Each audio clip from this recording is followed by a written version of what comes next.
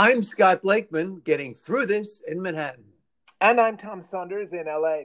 If you read the New York Times online, you may see an ad for a surprisingly small portable battery powered air conditioner, which you can take from room to room, and you don't need to put it in a window, or you can let it sit on your desk and cool your face, or the floor, or on a shelf, and it's about the size of a toaster, and it's brilliant. And when you look at a tiny air conditioner, what's the first thought that springs to your mind? These air conditioners are going to get tinier and tinier until at last we may finally be able to realize a long-held dream: air-conditioned pants and air-conditioned shirts and air-conditioned socks. Yes, finally we can have microclimates we can wear. I say finally, Scotty, and then I realize that astonishingly, wearable microclimates are as old as a woolen overcoat, long underwear, mittens, or a fur-lined boots. Yes, that's the point of heavy winter clothes, to create a microclimate we can wear. Well, the new line of wearable air-conditioned clothing is just a few years away. Some might yell folly, but I say it's a no-brainer. And that brings me to what this is really about. Why do some people think when something is a no-brainer, it's supposed to be a good idea? When someone tells me something is a no-brainer, I get nervous and I think, who is this guy and how can I politely exit this conversation? Well, thank you, Tommy, for unleashing the power that we've had all along, but never bother to look for. Now, I can see that I've always been a wearer of clothes and outerwear that keep me warm or allow me to stay cool, but until now, I just called that fashion. Now I know that it is much more than that. Our sweaters, our wool coats, our fleece-lined sweatpants, the list goes on. They're all scientific representations that conform to whatever climate conditions we encounter. Yes, we've always had the power to create microclimates wherever we choose and whenever we choose. Now, this portable air conditioner that you described that runs on batteries and doesn't require an unsightly exhaust tube sticking out the window is an aesthetic and temperature control breakthrough, a marvel, but simply changing into different clothes or adding or subtracting from what we're currently wearing is like a portable air conditioner that we can take anywhere, no batteries needed. Now, the issue of climate change, of course, still looms ominously on the horizon, but by creating our very own microclimates, we now have ways to cope with the changing temperatures of everyday life.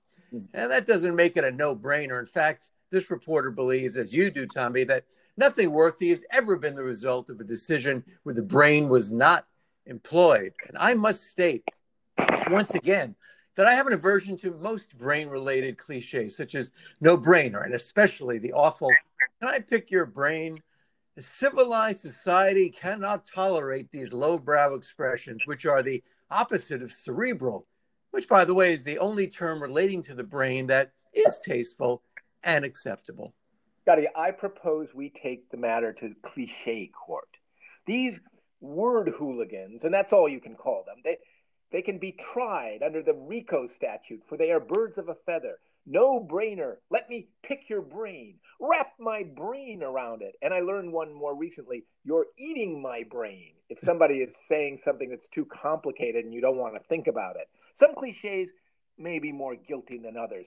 Meanwhile, I hope we can still walk and chew gum at the same time, because I would like to say that I proposed futuristic wearable microclimate using new tiny air conditioner technology, but I did so primarily for comic purposes and to bring forth that which is said is the best medicine, which of course is laughter. I do not, Scotty, I do not recommend clothes that purports to be air conditioned and is rechargeable or uses AA or AAA batteries that you would buy in the streets of Manhattan. Again, this is a speculative warning because I haven't been on the streets of Manhattan in more than a year.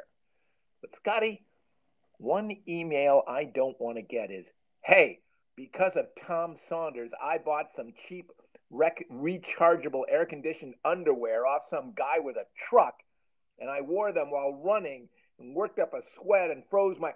Well, you can guess the rest. Well, Tommy, on a personal note, I would eschew the air-conditioned underwear for exactly the reason you discreetly referred to. And I would go even one step further and declare my unwillingness to entertain the notion of any kind of wearable air conditioning or heating equipment. I mean, even those battery-powered heated gloves that Anderson and Andy wear on CNN's New Year's Eve coverage from Times Square, why they're accessories I would fear to wear. Now, of course, the emergence of fear to wear folks such as myself will inevitably lead to a new branch of therapy focused on those of us who have strong reservations about these portable climate adjusters. Note to self, add the word reservations to that ever-expanding category of words that have at least three completely different meanings.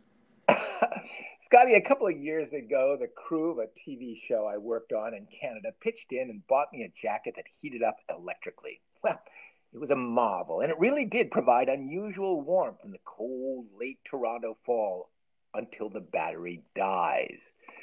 Then you would plug the jacket in and recharge it. Imagine recharging your jacket. I was touched by the gesture of the gift, but it was hard to get used to the need to plug in a wearable garment periodically or it would die.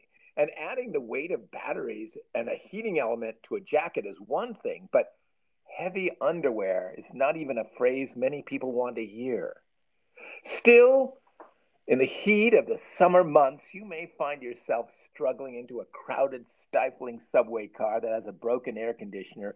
And while all who are around you may be sweating and sweltering, you are noticeably comfortable.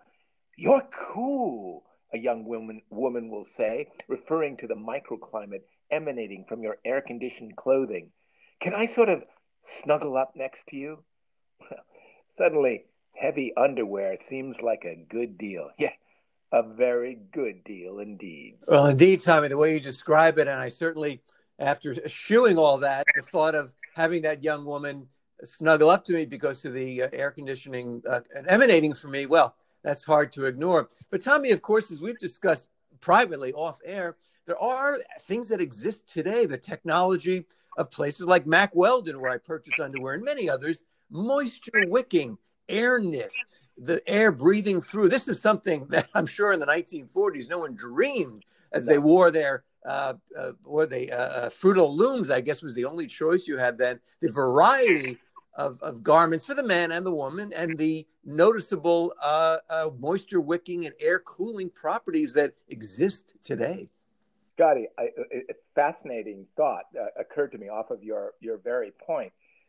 Imagine a young lad of, say, 12 or 13 in 1945, let's say, and he comes down to stairs from, in the morning, having slept the night, and he said, "Mommy, I had a dream." "Yes?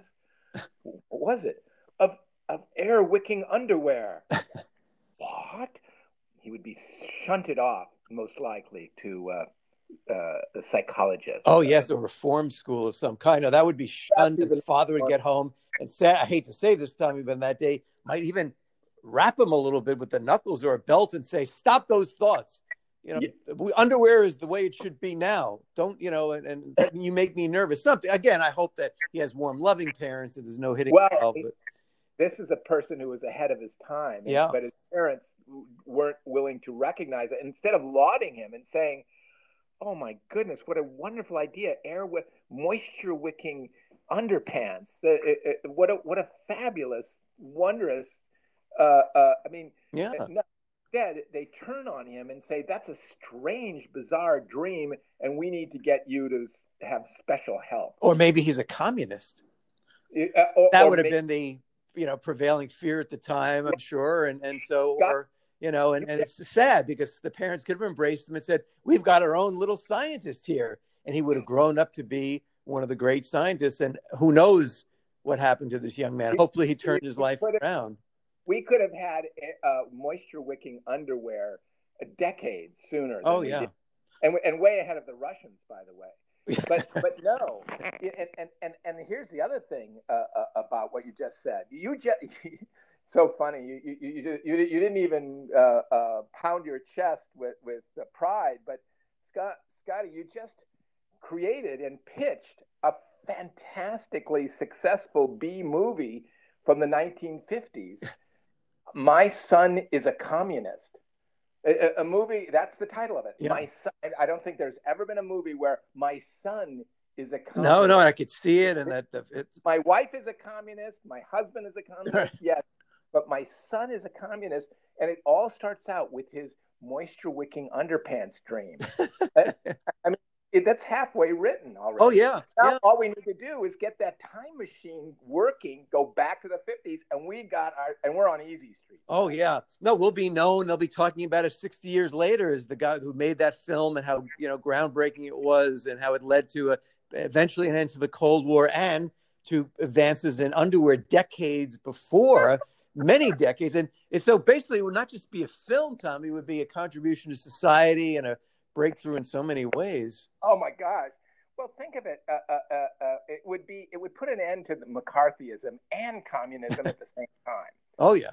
Those two, it probably would lead to nuclear disarmament before, but instead there'd be this race to have moisture-wicking underpants between, and that's a better, Scotty, you can say whatever you want about moisture and underwear and the billions of dollars, that's billions with a B, spent on finding moisture-wicking underwear. But it's a better race than the race to build the bigger intercontinental ballistic missile. Oh, of course. And the moon race, that's the space race, was still a good one. But no, the weapons was a total waste. Because first of all, who goes around going, you know what, I feel my life's so much better off because we have hundreds of atomic weapons. I never think that for a second. But when I've got my Mack Weldon underwear and all the new advances, boy, I have a spring in my step and vim and vigor like you wouldn't believe. Yeah, you're right. And I wouldn't believe it, Scotty. Yeah. I have trouble believing in vim and vigor.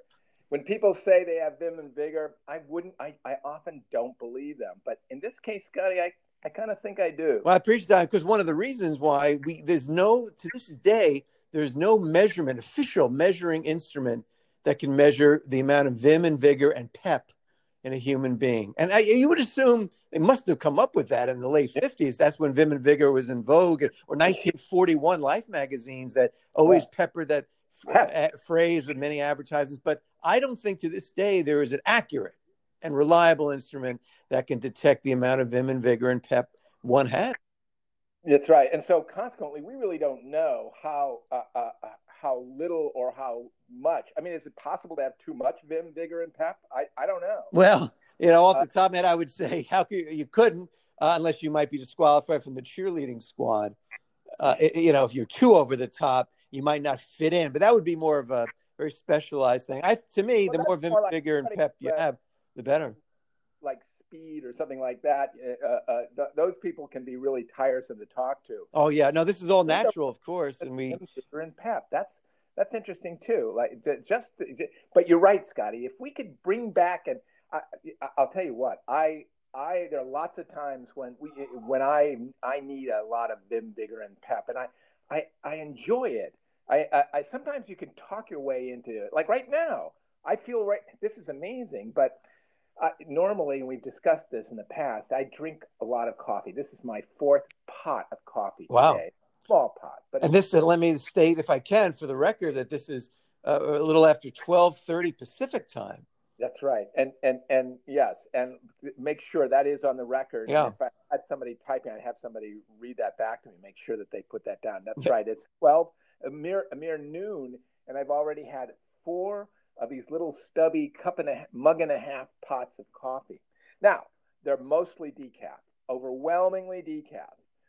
I would say it's 8-part decaf to 1 part actual coffee, right, with caffeine. Yeah. But still, that's a lot of decaf coffee. Now, what's surprising and what is happening and what in real time right now in this podcast, this very second, is I am realizing that this podcast gives me vim, vigor, and pep. I mean, if you heard me before this podcast started, here's what I would sound like. No, and we've spoken many times after we finish, where have the adrenaline, but during it literally is a magic potion. And if everyone in the world could have their own podcast, So what we do is in lieu of that, because not everyone can do that, we provide one for you to listen to. That's right. Hopefully our listeners get that vim, vigor, and pep that we do just by doing it. Well, that's what we need to find out. Are our listeners, who we know are almost 98% geniuses, and Yeah. the 2% that aren't are very, very, very smart, like Yeah. just super, super smart. Yeah. They just haven't done the, breakthrough thing that makes them a genius. Okay, so we know that about our listeners. And the question is, are they gleaning from these podcasts? Of course, they're gleaning much information, knowledge, and um, insight, wisdom, and all, and a whole host of other great things from this podcast. The question is, are they getting pep, vim, and vigor? We are getting it. You and I are getting it. I can feel it right now. Oh yeah, yeah. No, and I believe actually, Tommy, we've discussed privately and on these airwaves about coming up with words or a few elevator pitches or sentences to describe what it is we do 5 days a week. And it's hard to describe it because there's so much that we do, and it's for entertainment wise and for contributions to mankind. But I would say that could be one of the things, the podcast that gives you more vim, vigor, and pep than any other. That's a great way to promote this. Our listeners may be interested to note that one of the challenges of a podcast like this, besides doing one every single weekday and doing the research, one of the challenges is building the audience. But once you start to once you have you can promote this audience like this podcast the way Kellogg's Special K was promoted back in the day, or Post cereals with vim, vigor. This is a podcast that delivers vim, vigor, and pep. Yeah, I think we found a way to promote our podcast that's way, way beyond any other. And I see there's a lot of podcasts. There's billions with a B probably. But the thing is, Tommy, first of all, very few, if any, provide the vim, vigor, and pep of the magnitude we do, or any whatsoever, and none dare actually use those words to describe it except us.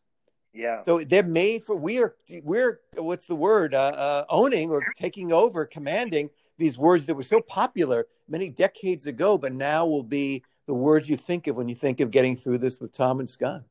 I think what we do is we copyright those words, and I mean as fast as we can before somebody else.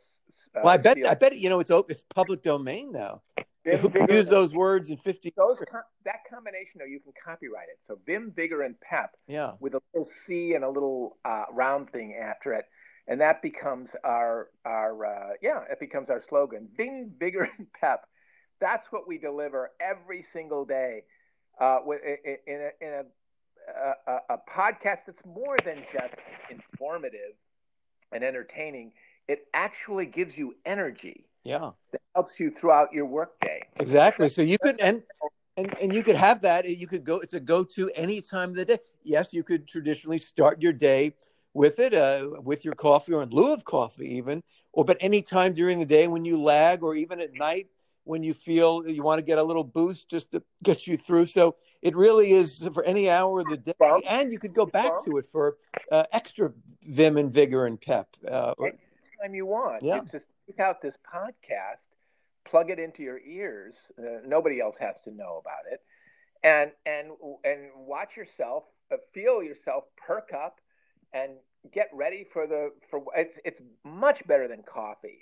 Oh, or any drug. And people might say to you, "What, you had a lot of coffee today, or are you taking something? You're high on life or something?" You'll just snarkily, and you go, "No, I'm filled with vim, vigor, and pep from getting through this with Tom and Scott."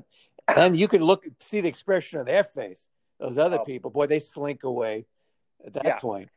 Yeah, no, because and they go off and they do their cocaine or their illicit something, illicit speed. Well, see, I don't even know what they do. We don't do that. We have podcast. We have getting through this. You don't need these well, crutches of any kind or any artificial substance. And by the way, when you listen to our podcast, you could get a vaccine immediately. You don't need to wait 2 weeks like steroids or things like that. Or it's totally, you can mix it with anything. That's the beauty of it. Yeah. I see what you're saying. Yeah. In other words, there's no listening to this podcast will not prevent you from getting a vaccine. You could, okay, so that's really important. Very important especially during these times, or any kind of contraindication, or you listen to that podcast. Yeah, I'd stay off of soda, right? Or stay off of lettuce. No restrictions. We go with everything. But you get you get the vim, vigor, and pep, but without worrying about it could go against it could diminish this podcast. And this I can say, I mean, I can't, obviously we haven't done the full double-blind test, but this podcast in no way, as far as we have no reports, and there's no reason to believe that it in any way diminishes the effectiveness of the vaccine. No, and I'll go counter to that, Tommy. Again, there's no trials have been started at all on this, but I would say, Tommy, one of the important things during these times and any times is keep your immune system up. Now, Tommy, what better way to keep that immunity up than through laughter, through positive feelings, through appreciation? So that literally does make you healthy. Now, and I have to say this in very small print, I have to read the small print. We do not make any claims that this podcast will lead to health, or we've not claimed that, there's many things I have to read, but we are saying that. I thought you did a good job. Well, I did, and I said it as quickly as I could. If you say it too quickly, they get down on me for that. Some lawyers might quibble with a couple of your words that were a little bit generic, but other than that, I think you really covered it all. So here's another, just to reiterate, just to cover our asses, as they say.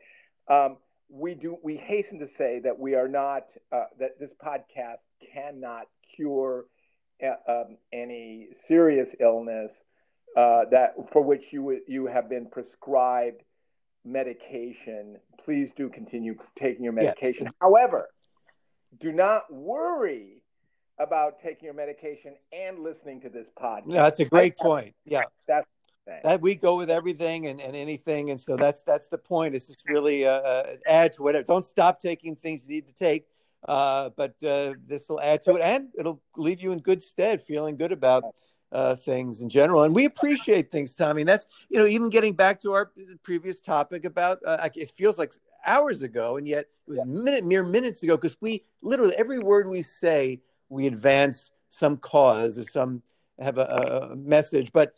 The underwear, imagine what it would have been like. And in 1948, there was white underwear that no one spoke of because there was nothing, or maybe they had the boxers and the briefs, and that was it. But no colored underwear, as we have today. Scotty, even the mere mention of underpants on a radio show, comedy hour, such as Fibber McGee and Molly, would elicit titters of embarrassed laughter. And I'm sure the code, they were not allowed to say underwear. No. I mean, if Jack Park couldn't say water closet on television in the 1950s, certainly underwear would have been verboten. Oh, completely. And but here we are on this podcast so many decades later, and we've said underpants and underwear at least 12 times in this podcast. And nothing's happened.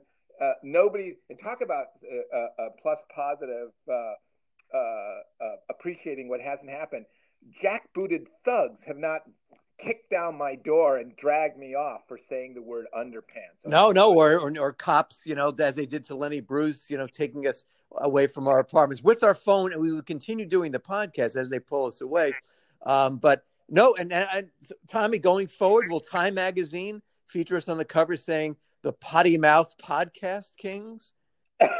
I don't know. I can't say. We're just saying, I would hope not. I think we're not that at all, but And also Time Magazine, that being on the cover isn't what it used to be. And no. And but I still would feel, look, I'd feel somewhat proud of, and I'd say, hey, I'd probably show it to my siblings and friends. Hey, did you check out Time Magazine? Which they wouldn't. Nobody reads Time anymore. No. You have to call them up. Hey, check out Time Magazine. What's that? Is that still in business? Yeah. It's still in business. But we're on the cover, potty mouth podcasters. Which I think that would still be good publicity. I think I wouldn't. I don't mind, but I don't feel like we are. Oh, of course, no. I only say that in terms of the silliness of the past, where they talked about underwear. No, of course, we're actually very, and I say this quite seriously. You're saying so that's what would have happened. Would have happened, but yeah, no, we're really known as potty mouth podcasters, and we would be on the cover of Time Magazine, and we'd look like two kind of and they'd put in our mouth, they'd superimpose, all those sort of what do they call, like asterisks and that's supposed to be bad words. Well, we would be in that era of what they call the sick comedians in their term, like Lenny Bruce, and even I think they lumped in a lot Mort Sahl. That whole era was the sick comedy, and so we would be on that cover, which I would have loved to have been in their company on the cover. There was a time, and people today, probably most people today were born before this time happened, when the sick joke was a thing. There was this thing, like there was a sick joke. Now, Scotty, I'm going to tell you one just now, and this, in a way, this is a form of time travel. And I want you to imagine that you're gathered around a fireplace and you're about to hear a sick joke. It won't take long. Okay, it goes like this. And this is from the 1950s, Scotty. So this is a vintage sick joke. So people will get the idea what you just said about the sick comedian. Yeah. Okay, it goes like this. So there's a hearse that's speeding to the. I guess it's late for the funeral. Speeding to the gravesite, and the back of the door flies open, and the coffin keeps sliding into a baseball game, and it slides into home, and the umpire says, "Safe." And that was a sick joke. I remember, and it's funny, Scotty. I don't even remember laughing. I thought, wow, that's a sick joke at the time. Yeah, well, it's almost kind of a sick person would ever come up with a joke involving a person who's dead. It's almost absurd, really. It has such an absurd way about it that it's kind of. But of course, Lenny Bruce, Mort Sahl, any of them, it wasn't sitcom at all. But they had to create these terms, and I guess there probably was among, maybe, I don't know, if the University of Chicago, whoever, if you were a college student then, a smart crowd, hey, did you hear the new sick joke? Much like you did now. So you really did some time travel, Tommy, taking us back to 1957. That was time travel just then. Yeah. Just then, we traveled to 1957 to a beatnik comedy place where they would laugh and then they would snap their fingers instead of applaud at a really good joke. And that was considered, at the time, the cutting edge of comedy. Now I look back on it and say, what's the big brouhaha? I don't get it. First of all, the idea that why would a coffin slide so far once it falls out of the back of a hearse? Like, how could it how does it get into the ballpark? Isn't there a fence around the ballpark? Well, or do they have to show a ticket? Is there a gate? Yeah, that's the thing. In the 50s, I think the infrastructure was different. Maybe the roads were smaller. It could just slide into it. Now you couldn't imagine it, really. The back doors of hearses were not what they are today. Yeah, yeah. So that joke could not have been written today for logistical reasons. Yeah, absolutely. And it explains why it elicits so little laughter. But in those days, among this beatniks who were they were sick jokesters. That was their thing. That made them cool. Yeah. That was a cool joke, Scotty. But to me, we look back on it and it has us scratching our heads. Yeah, yeah. It's almost kind of almost quaint to the joke of now. It certainly doesn't seem sick. It's just sort of a very abstract. No. But in those days, there was, I don't know when Mad Magazine began or Cracked, or I think there was a magazine called Sick even. So there was this whole, yes, there was. Yeah, a whole genre of that. Sick were both copiers of Mad Magazine. Yeah. Yeah. And I used to look down on kids. Scotty, this is talk about hierarchical behavior in young children. I would, and I don't think we were talking about that, but let's start talking about it.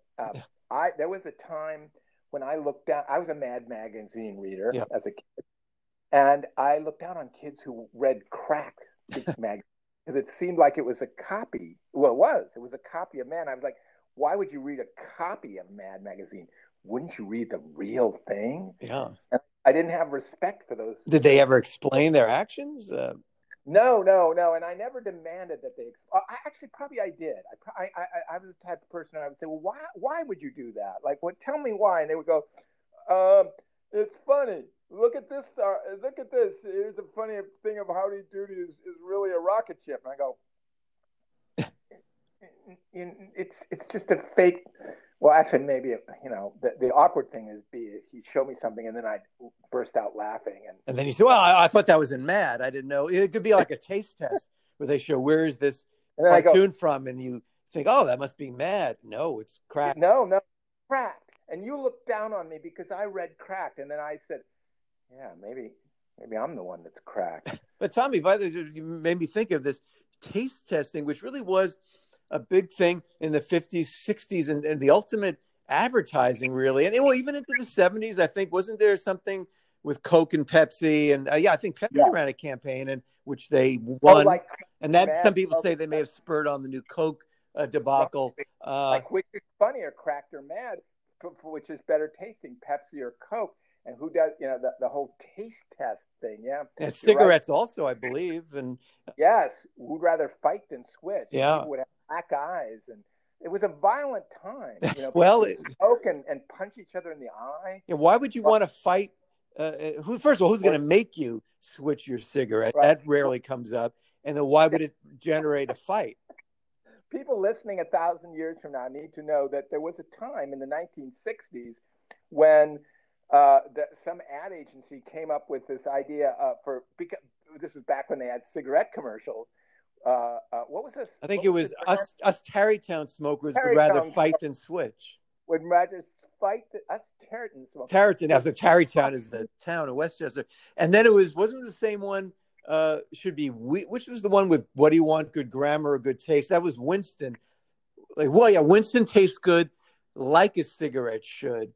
And then I had some grammarian going, no, it's as a cigarette should. What do you want, good grammar or good taste? That was actually the campaign. And it's really a choice. Yeah. You cannot have both. No.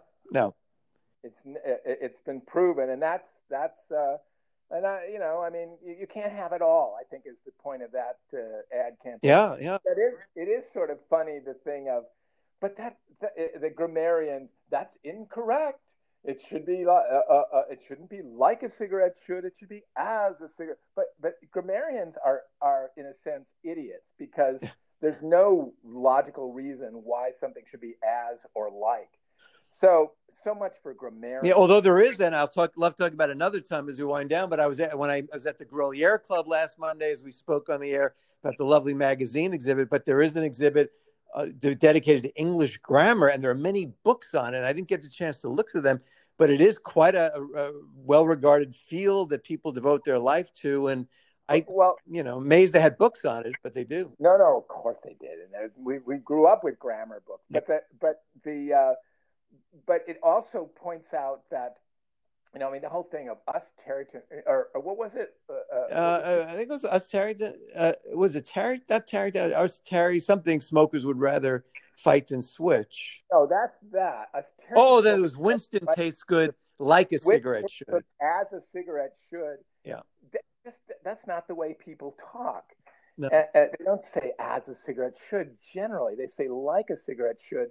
That was the idea of this is a totally fascinating conversation that no other podcast. And it really teases a future thing. It's like, what is the importance?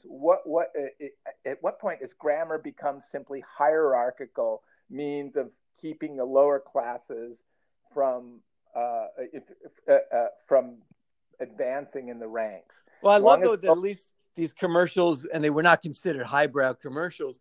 No, you did have a professor or some dowdy kind of guy saying, so you had a grammarian, you talked about grammar. So it was kind of nice that was the theme of a commercial. And really, I think that was one of the golden age. And just there's no people 1,000 years now, forgetting that people in their 30s, 20s and 30s don't know about print ads really in the or Marvel. cigarette ads. No, they No, don't know. cigarette ads, of course, were banned, and as bad as Cigarette ads. they were fascinating Oh, commercials. that was a huge segment of the advertising world was Yeah, cigarettes. Those were the biggest. That and cars. That's what made television what it was. yeah. And so yeah, Well, we're going to be talking about this, Tommy, at length, because this is we just skimmed the surface. But today, again, wow, I cannot believe this is 35 minutes. You said 35 hours, and we forgot to eat. I would say, all right, I guess that's right, because we fit in so much. On this, we can't even review it all. But no, on that note, Scotty, and I just want, I mean, just to sort of round it out, just kind of. Just to sort of connect us with the beginning of this, of what we were talking about, which was online small portable battery powered underwear, air conditioned clothing, Scotty, all the way to grammar and cigarette ads. I mean, that's a journey. Yeah, and coming up with perhaps our tagline or motto or slogan. The only podcast that gives you vim, vigor, and pep. And coming up with a 1950s B movie, My Son Was a Communist. Exactly, because he had a dream about moisture-wicking underwear that's commonplace today. And that was all in 36 minutes. I mean, I don't know, people saying, did you speak really fast? What do you do? No, we just don't have any lulls. Really, no lulls. That's our key. Lulls are the enemy of podcasts filled with information like ours is. So, that would be our WPA poster. But, well, Tommy, for now, I remain sincerely yours, Scott Blakeman. And I'm always going to be Tom